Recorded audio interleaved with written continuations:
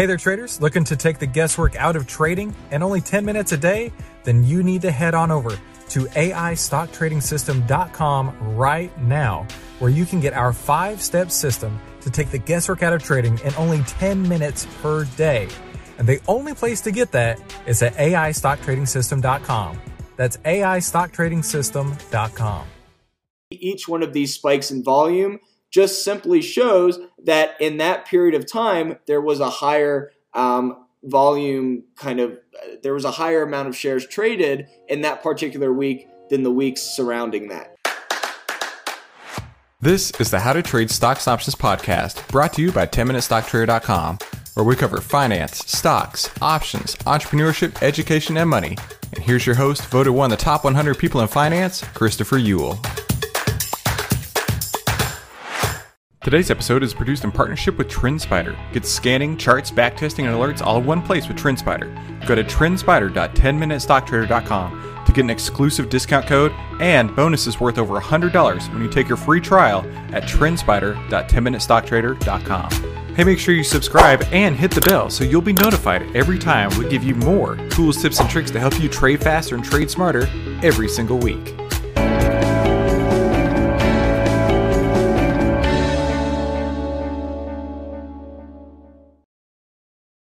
Hey everybody, this is Jake, and we are going to go over another topic in the video technical analysis series that we are running at TrendSpider. And in this particular video, we are going to answer the question, what is volume? And to really answer that question, we need to know what type of chart we're looking at. And what I mean by that is, if we're looking at volume as a function of price, which we have on the left, or volume as a function of time, which we have on the right. So on the left-hand side, we have the 2-hour chart of Disney, and what we can see here is the volume bars are on the right-hand side here, and what each one of these volume bars represents is the amount of shares holding at that particular price range. So in this case, you can see here, we've got the width of this volume bar is 50 cents, and we know that because the top of the volume bar is 144.56, the bottom of the volume bar is 144.06, so we know that this particular volume bar is measuring that 50-cent increment.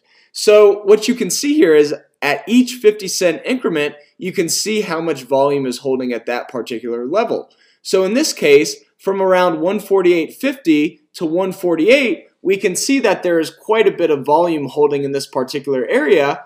Hence why we're probably finding some support here, because there's a ton of people holding in this general area and there's not a lot of supply causing the price to drop any further. So the nice thing about this is you can see where that volume is in a supply or demand zone, whether the volume is above the price, that would be a supply zone, whether the volume is below that price would be a demand zone where there's a lot of volume holding. And so you can see kind of where price may gravitate towards. Now on the right hand side, you can see volume as a function of time, which means that the volume is actually shown on the bottom here because the x-axis is the amount of time that we're looking at. So in this case, rather than the volume bar being the increment of price, this volume bar is an increment of time. In this case, we're looking at a weekly candle, so each one of these particular bars represents 1 week of volume. So the number of shares traded in that particular week. So rather than the shares traded at that particular price, we're focusing on the number of shares traded in that particular week. Or let's say we're looking at the 30-minute candle, the number of shares trading in that particular amount of time, that 30-minute increment. The nice thing that's really cool that you can do on TrendSpider is the ability to move your volume by price. So when we talk about volume as a function of price, the indicator that we're going to be using here is volume by price, or the volume profile, or some people call this the VPVR. And so what you can do here is you can actually move where you want this point to start. So this dashed line here, that's where we're starting the volume profile. So anything to the right of this dashed line is going to be counted in as volume. So you can see here that there's literally no volume from 134.25-ish all the way up to 136.25. And that's because you can see that there's a gap in price here from the November 8th close to the November 7th to November 8th close, which was earnings, I think. And then you can see here, if we move this over, now you'll see something different. You'll see that there is a slight volume bar within this range that we were just talking about, that there was no volume.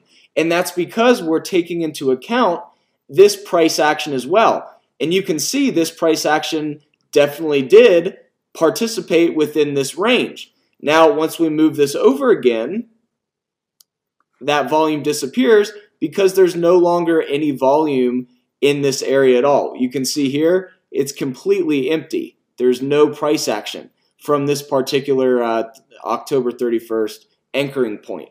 So anchoring is really important. It can really be used in many different ways. The way that I personally have found some success anchoring is really anchoring from a point where you're starting a trend, whether that's to the upside or the downside, whether you're reversing from a specific point. Let's say that you're, this particular area right here, maybe I want to start the volume profile from this big move down, and then we can see, from July 29th, a lot of the volume is kind of holding in this 133s and 137s, but you can see there is quite a bit of volume in the 145s, mid 145 areas here. I have 147 highlighted here, but it's really from about 149 to about 146 is where we have that next kind of blip of volume.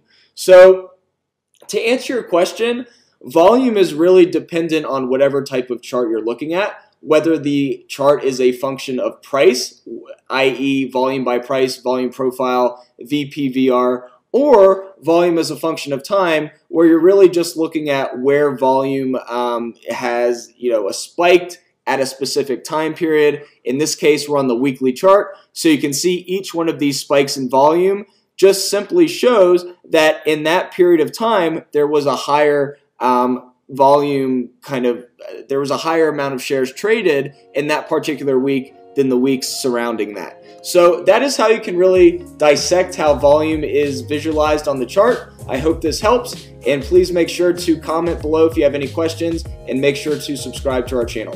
Thanks so much. I've written a short guide on how you can use the Triple Stock Profit system. It's the secret weapon every investor needs right now to change your financial future, and you can get it for free by visiting triplestockprofits.com or in the links below.